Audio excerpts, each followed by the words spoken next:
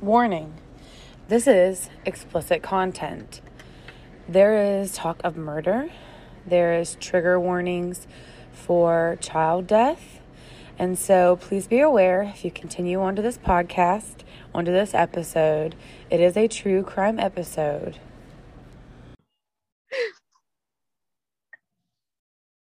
Hi, this is Katrina. This is Sydney. And we are Murder Obsessed. Welcome back. We've missed you guys.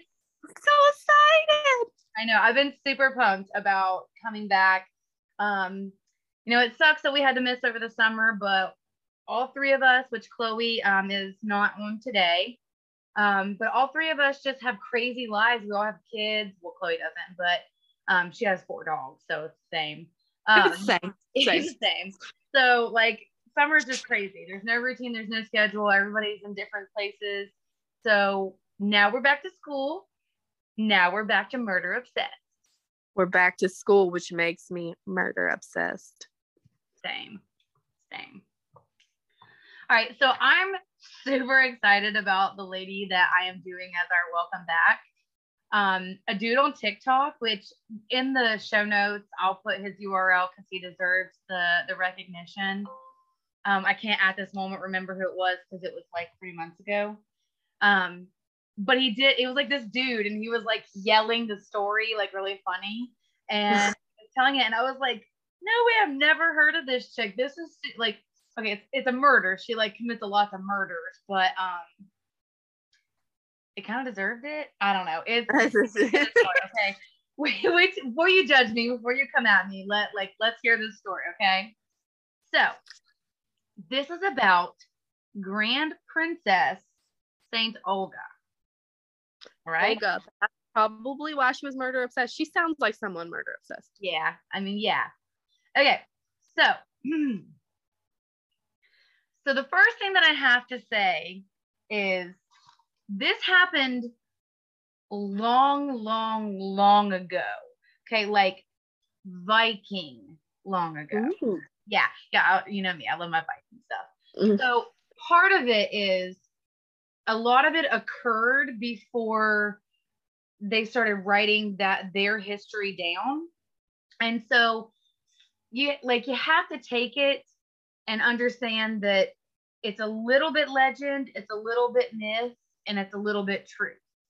So a lot of things she did a lot of things obviously because she was wrote about. They wrote about her. Some of it has been, fantasized and buffed up, a little bit of folklore, but I'm going to tell it to you. It's kind of like my, The Life of Pi, in the end you choose what you think. Do you think that this is all legit? I do, because women are crazy. This is an Inception type story. True story. All right. So it's a strange historical twist that the first Russian, and I've got my little bunny quotes, woman to be canonized in the Orthodox Church was a Viking warrior princess who spent much of her life as a pagan. Olga earned her sainthood by becoming the first member of the House of Rurik. If I say that wrong, don't come at me, I'm sorry. It is the dynasty that ruled European Russia, and parts of Ukraine and Belarus for more than 7 centuries. Okay, that is 860 to 1598. And she became the first member of the House of Rurik to convert to Christianity. Okay, so Olga is the only woman for whom we possess significant biographical details in the written sources for the Kievan Rus period of Russian history, which is the 860s to 1240. Okay, so in this time period, pretty much they were only talking about men because men are the only important ones. But she stands out because she was written about. Like they like know about her. She has a biographical book. Ooh. Yeah. So for nearly 2 decades, Olga ruled the rapidly expanding kingdom of Kiev and Rus, which received its name from its capital, Kiev, on the middle Dnieper, which I know I butchered that because there's way too many consonants in that word, river, as regent. All right, so what I'm going to say, I'm going to start the story with how she came to be where she was at. So Olga joined the Ryukid family when she married Igor in 903. She was born in Pskov, Pskov, a major town near Lake Peipus, which is on the Estonian-Russian border in 1890 or in 890. Olga's not mentioned again until 942, so like almost 40 years later, when she gave birth to Igor's son, Sviatoslav, at the rather mature age of 52. Okay, so Look even at her. like modern days, a 52-year-old woman having a baby is like, whoa. But them Viking women were like another breed. Okay, they had the Valkyries, the shield maidens, like them Vikings. You didn't think he's gonna get no weak woman. She'd cut you right in half and have a baby at 52. Okay. Right. But anyway, so what happened was her husband, Igor, was he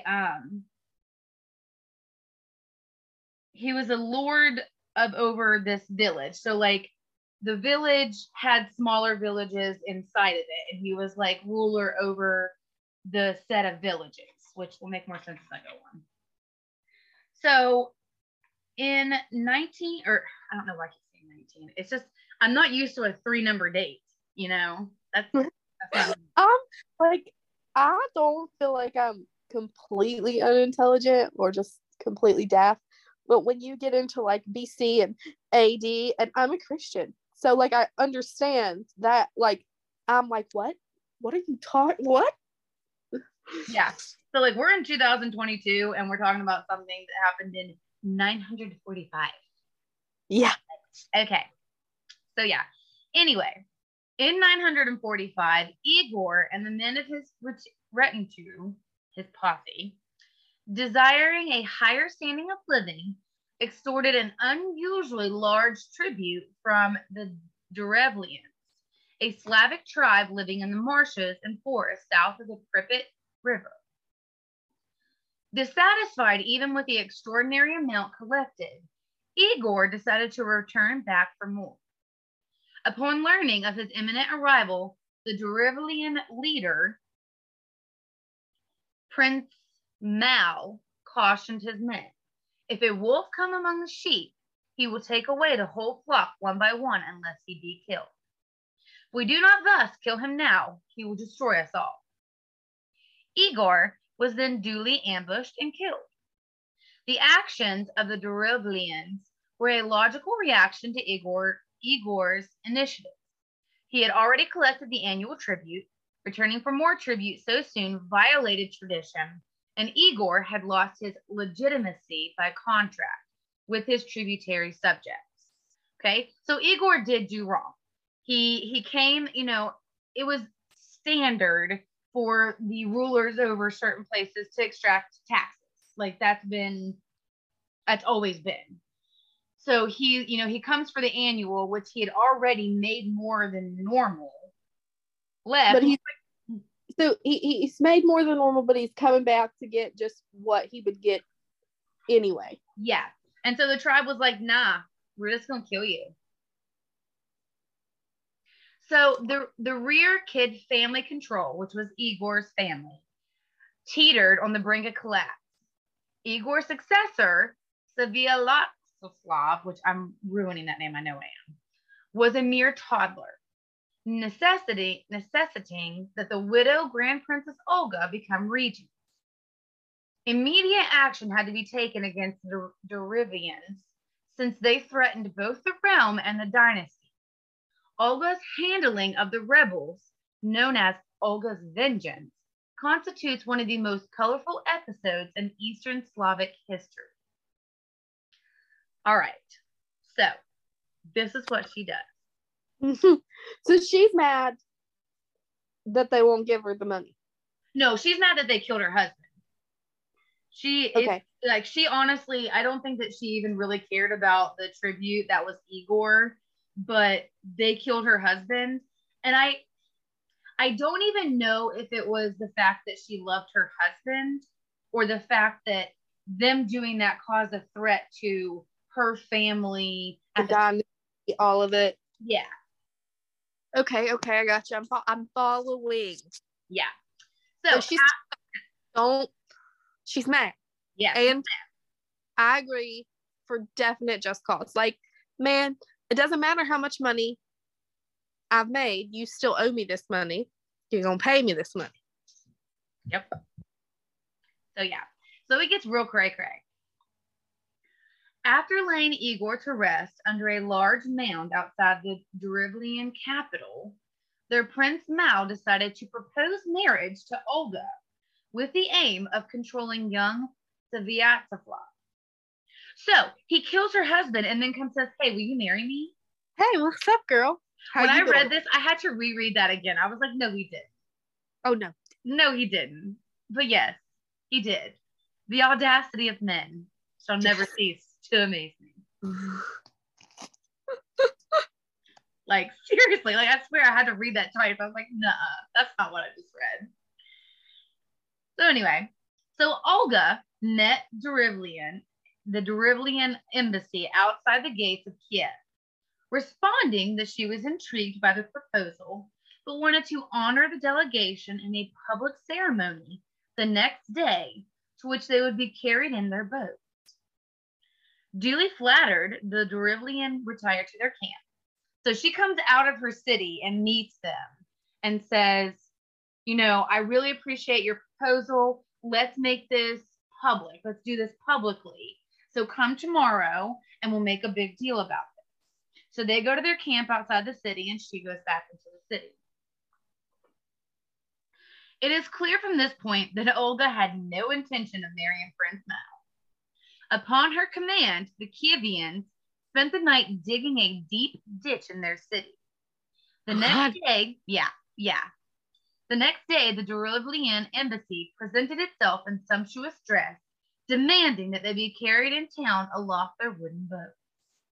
According to plan, the boats were dumped into the ditch and the men were buried alive. So yeah. Yeah. Oh, and Olga's not done. Her vengeance is not done. Oh, Mom, I like her. Yeah. Yeah, I know. I'm like, listen, like she kills a bunch of people, but I'm also like, get it, Olga, dang. Well, they killed her husband. I mean, they were part of, Well, and then on top of it, to be like, hey, you want to get married? For power. Yeah, for power. Like, yeah. Anyway, so she's not done. Olga then sent word to Prince Mao, because this was just the people who came to ask was like an embassy. Like it wasn't Prince Mao, he sent people. So he didn't even have the gumption to come propose himself. He sent someone to go ask. So she sent word to Prince Mao requesting a company of his best men to accompany her to the Derevlian capital. So she's like, hey, send some people, come get me, and I'll come to you. Unaware that his first embassy had its gruesome demise, he complied with the wishes of his future bride. When the best men of Derevia, now granted, she asked for his best men. So I'm assuming that means his best fighters, his best men that he would count on the most. Right. So he sent them. So when they came, I know. No question of, well, where are all these other people that I just sent? I know. Like, but he didn't. So I think that maybe the second head, you know how men have two, I think that one might have been taken over and doing the thinking, and he was like, oh, we're on the same wavelength, because do you know that I would never sing that song because I don't speak like that, but you know that it plays on TikTok a lot. I'm just thinking with my, you know that song? Yeah. That's all I could hear when you said he's just gonna sing the rest of them. Yeah. So they come and she approaches them at the gate of the city. And she says, you know, like in layman's terms, y'all stink, you're gross from the road. Go to the bathhouse, make yourselves presentable, and then I will meet you. And they're like, oh, okay, cool. They go in the bathhouse, and she has her men barge it, lock the doors, and burns it to the ground.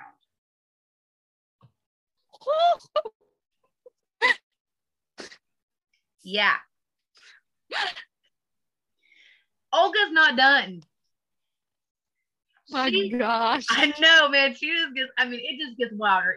Each time I'm like, oh, snap. Olga then sets out for the Derivlian capital, Iskorostan. As she approaches the gates of the city, the grieving widow asks to hold a funeral feast at Igor's burial mound. Still oblivious to the fate of the embassy sent to Kiev, the Derivlians happily join her in a great feast, at which copious amounts of adult beverages were consumed. When full inebriation ensued, Olga and her army slaughtered more than 5,000 drunken Derivlians. So she literally got them drunk and killed them, like 5,000 men. All I can think of right now is the Red Wedding episode of Game of Thrones. Straight up.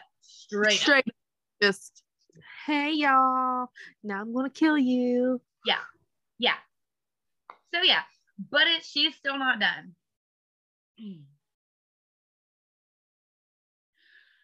The next year, she invaded the land of Derivia, and in a final battle, she laid siege to Iskorostan. This is, okay, I love a Viking, and I love a Viking woman because she led them men. She was right there fighting with them and made it all the way to the capital. After a year, the Derivlians offered to pay tribute, but they did not have any honey or furs on hand, so what could they offer her? Because remember, I mean, she's been fighting. She has been laying siege to these men. They ain't got nothing. So they're like, what can we give you to stop? We will give you anything to stop. So Olga requests 3 pigeons and 3 sparrows from each household. Okay, cool. I read that and I was like, okay, weird, but okay. But okay. Yeah, but she's thinking. Upon their receipt, her men attached rags dipped in sulfur to the feet of each bird. When the birds returned to their nests, they lit the city on fire, and the Derivlians perished in their homes. She has really put some thought into this. I mean, seriously, like, she's like, okay. They're like hands up, surrender, waving the white flag. They're like, what can we do? We're sorry, please, dear God, stop. And she's like, okay, give me some birds. And they're like, okay, we'll give you every damn bird in the city. And she's like, okay, thanks. Here's your birds back. They're gonna light the town on fire. Good Lord. I know. I was like, this woman, man, she was not taking any of that.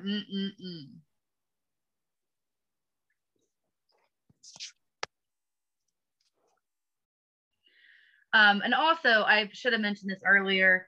Igor was kind of killed pretty bad.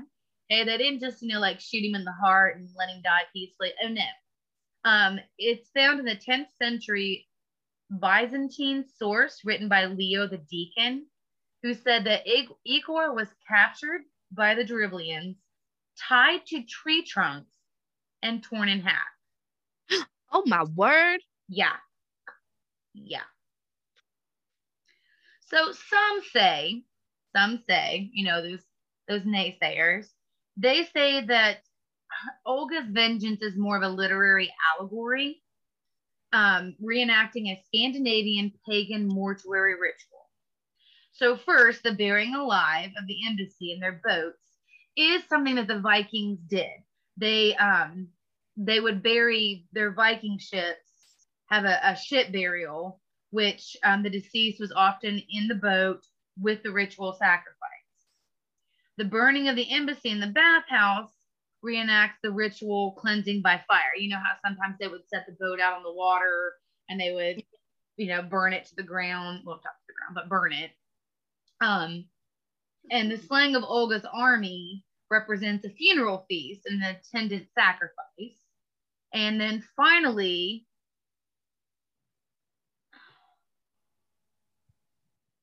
I don't know about the birds. I think what I read about the birds was that they think that was just added to pump up her story, because that kind of story has been seen in other other cultures, other places. It said that people have done this. So kind of like a urban legend where, somebody knows somebody that knows somebody that whatever. But yeah, I mean, it did happen in like 942. So a lot's not known. So whatever. Now, this is only half of Olga's story. The other half of her story is when she traveled to Constantinople and she took the historically momentous steps as the first Freer kid to convert to Christianity. Now, a lot of this, so there's a funny little story about this, and I'll share it. So when she came to Constantinople, Byzantine Emperor Constantine VII was so struck by her beauty and intellect that he remarked that she was worthy to reign with him in the city. So once again, using that second head, think about, he was like, "Ooh, she hot, I want her." Olga replied that it was not possible since she was a pagan and he was a Christian, and that if he desired her, she had to be baptized, but he had to perform the function himself. Otherwise, she would not accept baptism. So they did the baptism, where the emperor the emperor served as Olga's godfather. So after the christening, the emperor reminded Olga of his marriage proposal. And Olga, she thought for a second and then said, "How can you marry me after you yourself baptized me and called me your daughter? For among Christians, that's unlawful. And you yourself must note that." So she outwitted the emperor because she was like, "Gotcha." Yeah. So apparently, according to the story, he was so impressed by what she did that he sent her home with gold, silk, silver, and various vases. So he was like, "Dang, girl, you smart. Take all my money." Yeah. So her conversion was a really big deal, because if you know anything about that time when a lot of Vikings were drawing that line of converting to Christianity, remaining a pagan, etc.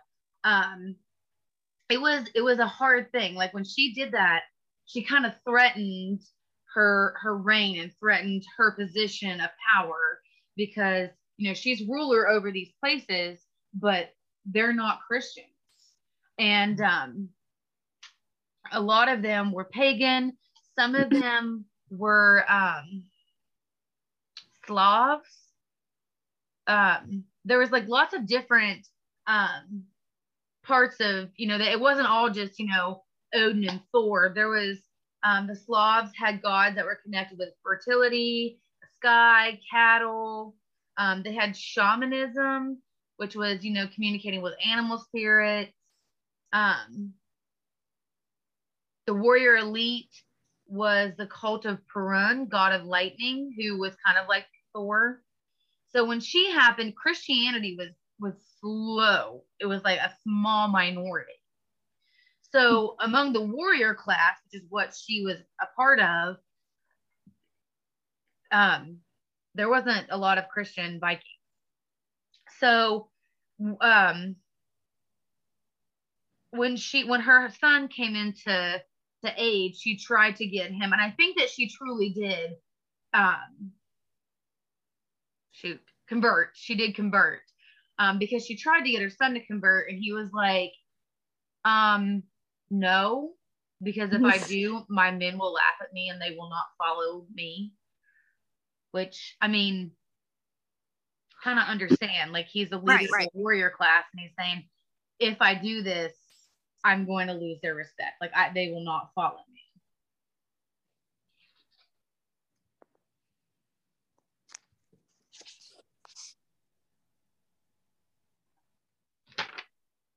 Make sure that I got everything that I need to tell you. There was just so much.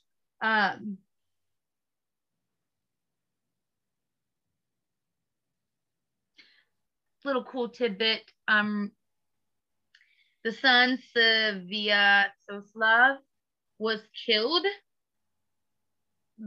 by Pitch and Eggs, who celebrated the victory by making a gilded drinking cup from his skull.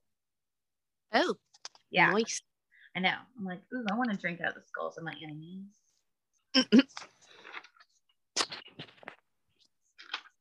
And I think I have told you everything you need to know about Olga. Let me see if there's anything I've missed. I thought it was super cool. Like I said, I love Viking things. It's not cool to murder a bunch of people. Like, don't go do that. Even if you get super creative, like, you know, burning them alive in a bathhouse and burying them alive in a ditch and, you know, lighting their house on fire with birds. Like, just, I mean, don't do that now, but this was a long time ago. So we can, you know. Yes. We can admire from afar. We can. I think that was a really freaking cool story. I mean, that's what I said. Like a revenge story. Yeah. It's all a story. It's not just a crazy person that went out and killed people. Yeah. She was saying you can kill people for revenge or in the name of love or whatever. I'm just saying. I agree. And it's also like, part of me that likes the story is I feel like she had to be that vicious because she was a woman, you know, because when her husband was murdered, they were on a razor blade, you know, because she was a woman. She had a baby that was going to be ruler. And I mean, Prince Mal immediately came for her, like, all right, let's get married. So, yeah. She had to really prove herself, and I don't know. I think it was a really cool story, whether it's real or it's been embellished, which, you know, history, a lot of times people do like to embellish, but there's no harm in believing that she was just that wild and reckless and tore the place up. I like it. Me too. So we'll be back again next week. I'm super stoked to get back into this. I love my true crime people. So stay listening, stay murder obsessed, but don't be like Olga and be obsessed with murdering people who have revenge your husband. Or no, don't do that. All right, bye. Later.